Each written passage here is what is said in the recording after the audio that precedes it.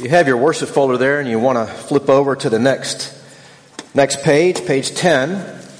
We're going to look together this morning at Genesis chapter 20, verses 25 to 43. And one of the things that I have tried to continue to say every week as we've looked at this book is that the book of Genesis is really a good news book. That's the way that the Apostle Paul refers to this book.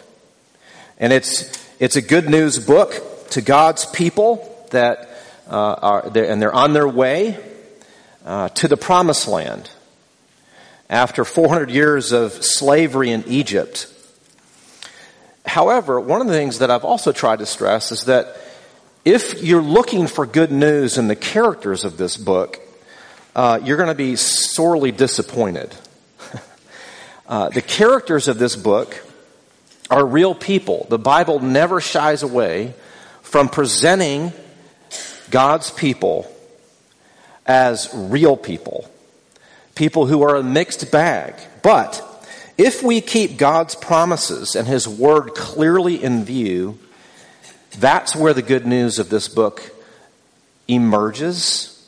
And also that's where it is most consistently and clearly evident throughout the whole story. And so where we are is we're in the middle of Jacob's story. So we've looked at the creation account up through the flood with Noah. We've looked at Abraham and Isaac. And now we're into Jacob's story. And then we're going to look at Joseph, and that'll take us to the end of the book. But Jacob's story so far it's not a pretty story, as we've seen. It's full of deception and manipulation and disregard for one another in the story. It's full of competition and untruthfulness. And so I want to give you a little bit of a sense of where we are. Jacob is in Haran at his uncle Laban's house. And his parents sent him there a number of years before where we are in the story right now to find a wife, which he did. And we just last week noticed that he actually got 2 wives out of going to visit his uncle. And that there's a whole, you can go back and read that whole shenanigans that Laban, his uncle, puts him through, and Jacob figures out how his uncle's maybe not the most reliable, upstanding guy. Be that as it may, God has provided Jacob with a family. And he wants to go back home now. And that's where this story picks up. So feel free to listen, or you can just follow along here, Genesis chapter 30, beginning at verse 25. As soon as Rachel had borne Joseph, Jacob said to Laban, "Send me away that I may go to my own home and country. Give me my wives and my children for whom I have served you, that I may go, for you know the service that I have given you." But Laban said to him, "If I have found favor in your sight, I have learned by divination that the Lord has blessed me because of you. Name your wages and I will give it." Jacob said to him, "You yourself know how I have served you and how your livestock has fared with me. For you had little before I came, and it has increased abundantly, and the Lord has blessed you wherever I turned. But now, when shall I provide for my own household also?" He said, "What shall I give you?" Jacob said, "You shall not give me anything. If you will do this for me, I will again pasture your flock and keep it. Let me pass through all your flock today, removing from it every speckled and spotted sheep and every black lamb, and the spotted and speckled among the goats, and they shall be my wages. So my honesty will answer for me later, when you come to look into my wages with you. Everyone that is not speckled and spotted among the goats and black among the lambs, if found with me, shall be counted stolen." Laban said, "Good, let it be as you have said." But that day Laban removed the male goats that were striped and spotted, and all the female goats that were speckled and spotted, every one that had white on it, and every lamb that was black, and put them in the charge of his sons.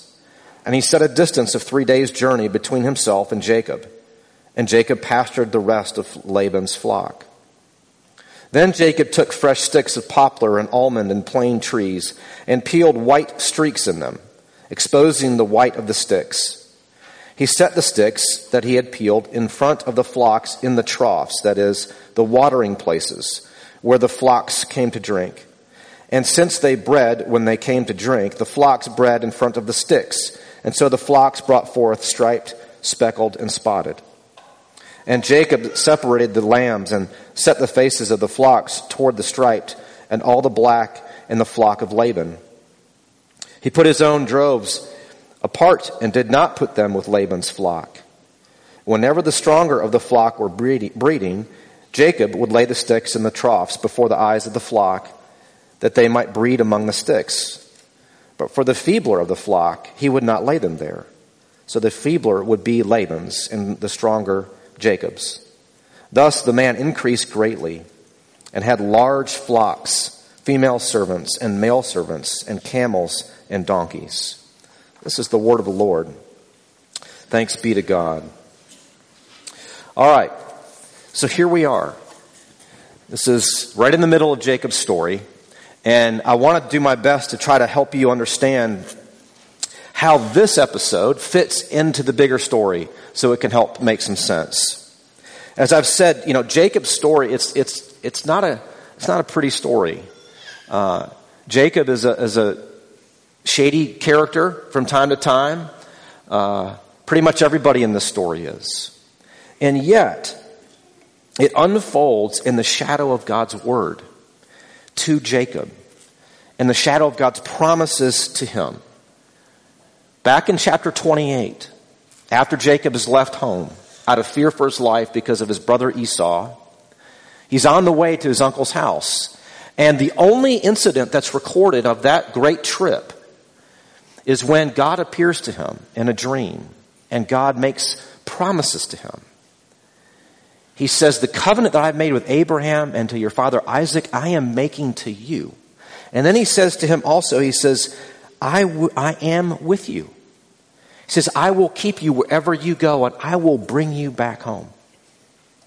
So that's the big picture that we have to keep in view even when we come to this section. And so I have 2 points for us this morning. The first is this: there's a just plea and a resilient faith. A just plea and a resilient faith. So much of how this sermon is going to unfold is I'm going to try to retell the story some, and then try to tie it together at the end.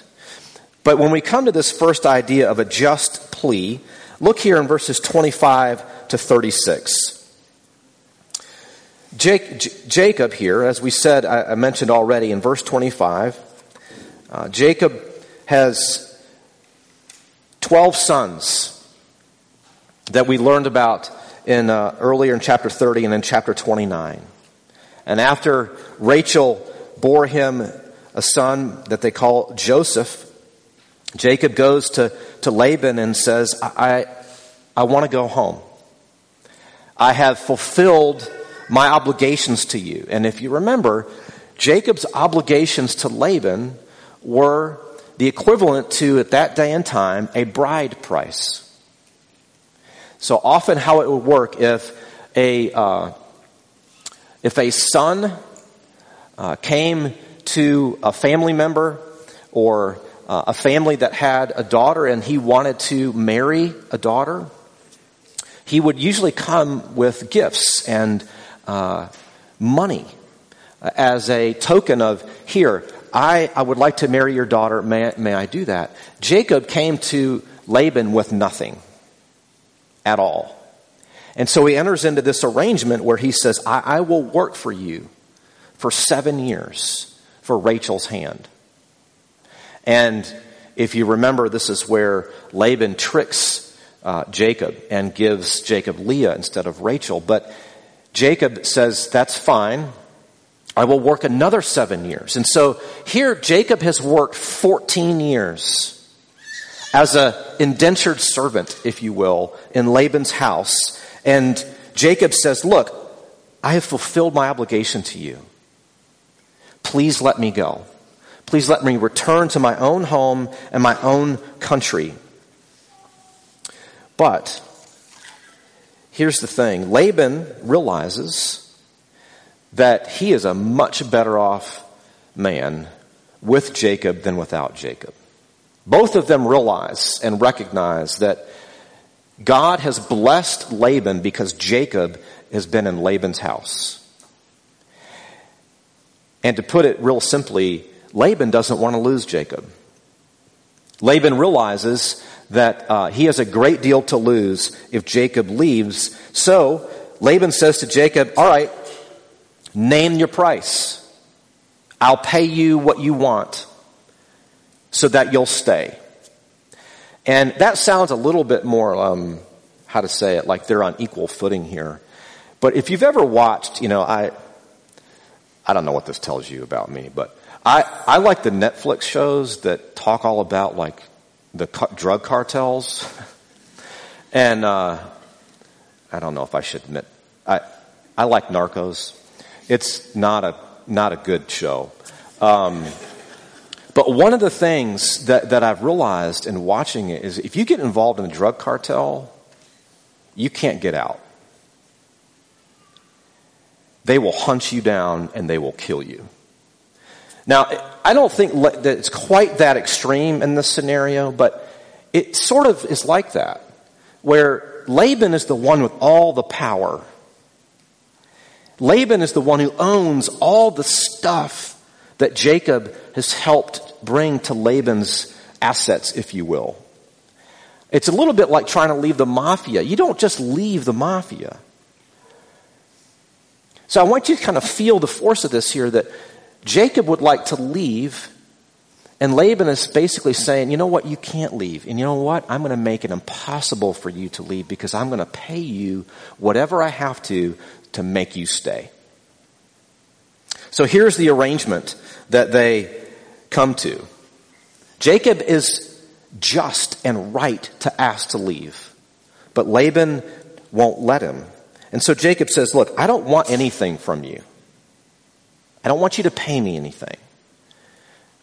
Because really what I want is I want to be able to provide for my family so I can return home and not be dependent and beholden to you anymore.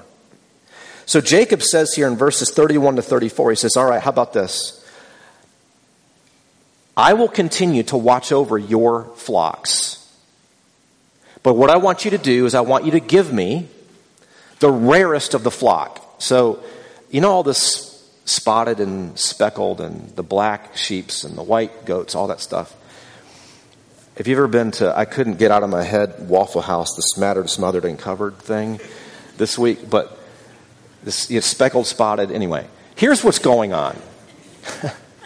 Ordinarily, the sheep and the lambs are white.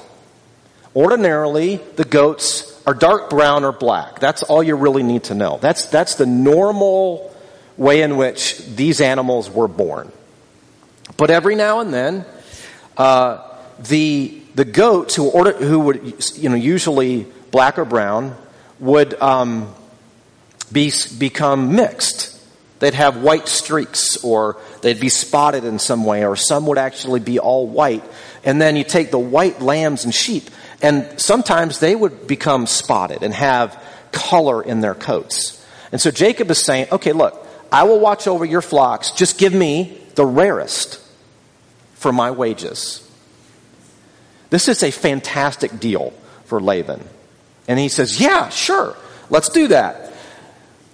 But here again, what we see happen is true to form.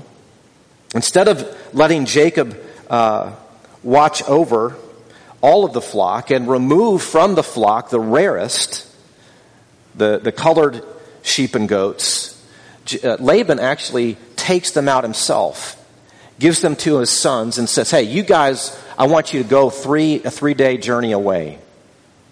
Because if Jacob is going to get any of my flock, it's going to come because he has tended to the flock that is not colored in any way. That way, he's going to have to stay here longer. And here is the true form. This is exactly what we would expect from Laban. He's deceptive, he's tricky, he's conniving. And we're going to see next week that he actually changes Jacob's wages 10 times over the years that he's been serving in Laban's house. And here's the question that I want us to see that comes out of Jacob's just plea, his request to go home, is there's this tension here. The power of God's promises to Jacob and living life under an unjust master. That's the tension that this part of the story brings up for us. How can you live in light of God's promises in a situation that's not fair, that's not right, and there's nothing you can do to change it? What do you do in those situations? Think of it like this. Maybe you currently are or you have been employed in a job where your boss is unjust. And either you experience that personally or you know it's happening and you will get implicated in it, or you will be indirectly affected by it. Or maybe you've ever been you feel this sometimes, particularly if you're of school age, where you feel like your teacher is not fair. They take points off your tests or your papers, your projects, and they're not fair. Or perhaps one of the classic ones that I deal with in my house is that referee or that ump is unjust. You know, as a parent, it always drives me nuts when I see coaches talking about or helping kids cope with the outcome of the game because the ump or the ref was bad. I'm not denying that that's not sometimes the case. But how are you going to live and put one foot in front of the other when life is not fair? That's what this passage is about. And it brings us to the second point of a resilient faith. How is Jacob supposed to continue in this situation that is not fair? And you notice here we have a glimpse of Jacob's character where he says, look, I don't want anything from you, Laban. I want to care for my family. And here is a proposal that will prove my integrity to you, that I am honest, that everybody can see, that I'm not stealing from you, so that everybody in the situation can see that I have worked for you. I have honored my word. I've honored you, and I want to go home. How can Jacob continue in this situation? Like I said, at verse 25, Jacob is 14 years in already. By the end of this passage, he's 20 years in. So when you get to verse 37, he's beginning another 6 years of serving Laban, taking care of his flocks. And the question is, how can he keep doing this? And here I'm sort of going to tell you the answer and then unfold it for us. The answer is, Jacob is living in the shadow of God's promises to him that I mentioned at the beginning. So when he says here in verse 25, I want to go home, send me back. Why does he say that? Is he just lonely or homesick? No. He says that because God has said to him, I am making my covenant with you. He has said to Jacob, it's through you I'm going to bless the nations. I will keep you wherever you go, and I will bring you home. That's the shadow that Jacob is living under. In other words, for Jacob, God's word is strong enough and real enough to him so that he can continue in this situation.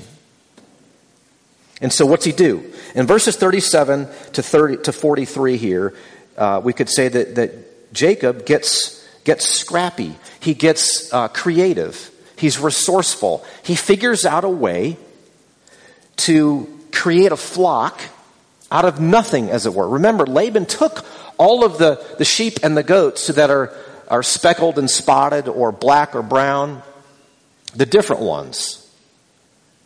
And there's all this debate about what is going on with the sticks.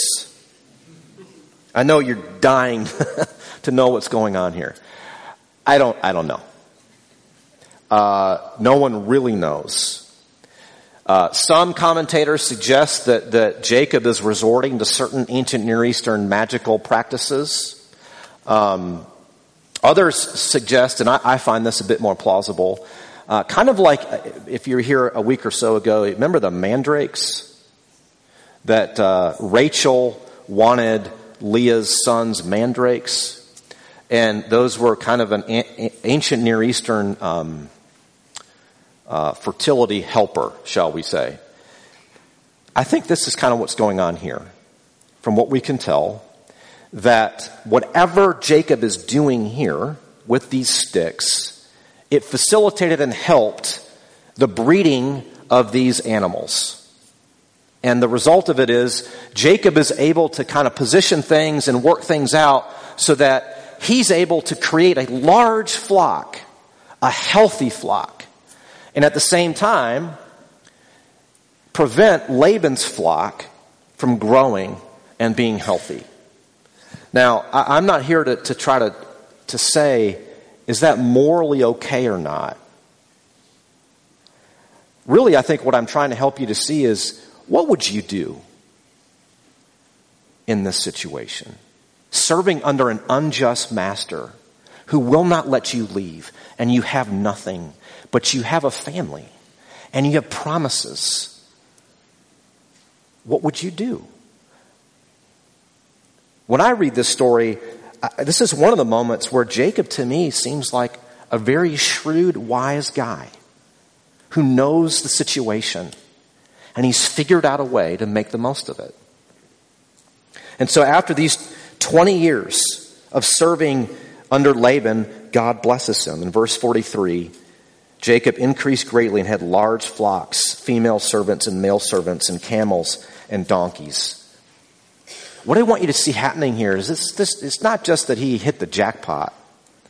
We're watching God's covenant promises to Jacob unfold in real time. In a real story. God's blessed Jacob with children. God's blessed Jacob with possessions. Why? Because God made a covenant with Jacob that through him and his offspring, the world would be blessed. So here's what I want us to think about. What can create a resilient faith in you under the most unfavorable circumstances? Let me start first by saying two things that will not create that kind of faith. The first is this: our successes and our failures. If you fundamentally live your life under the shadow of your successes and failures, it will erode your faith. Why is that? Because our successes tend to cultivate in us a heart disposition that I don't need God. Doesn't mean our successes are bad.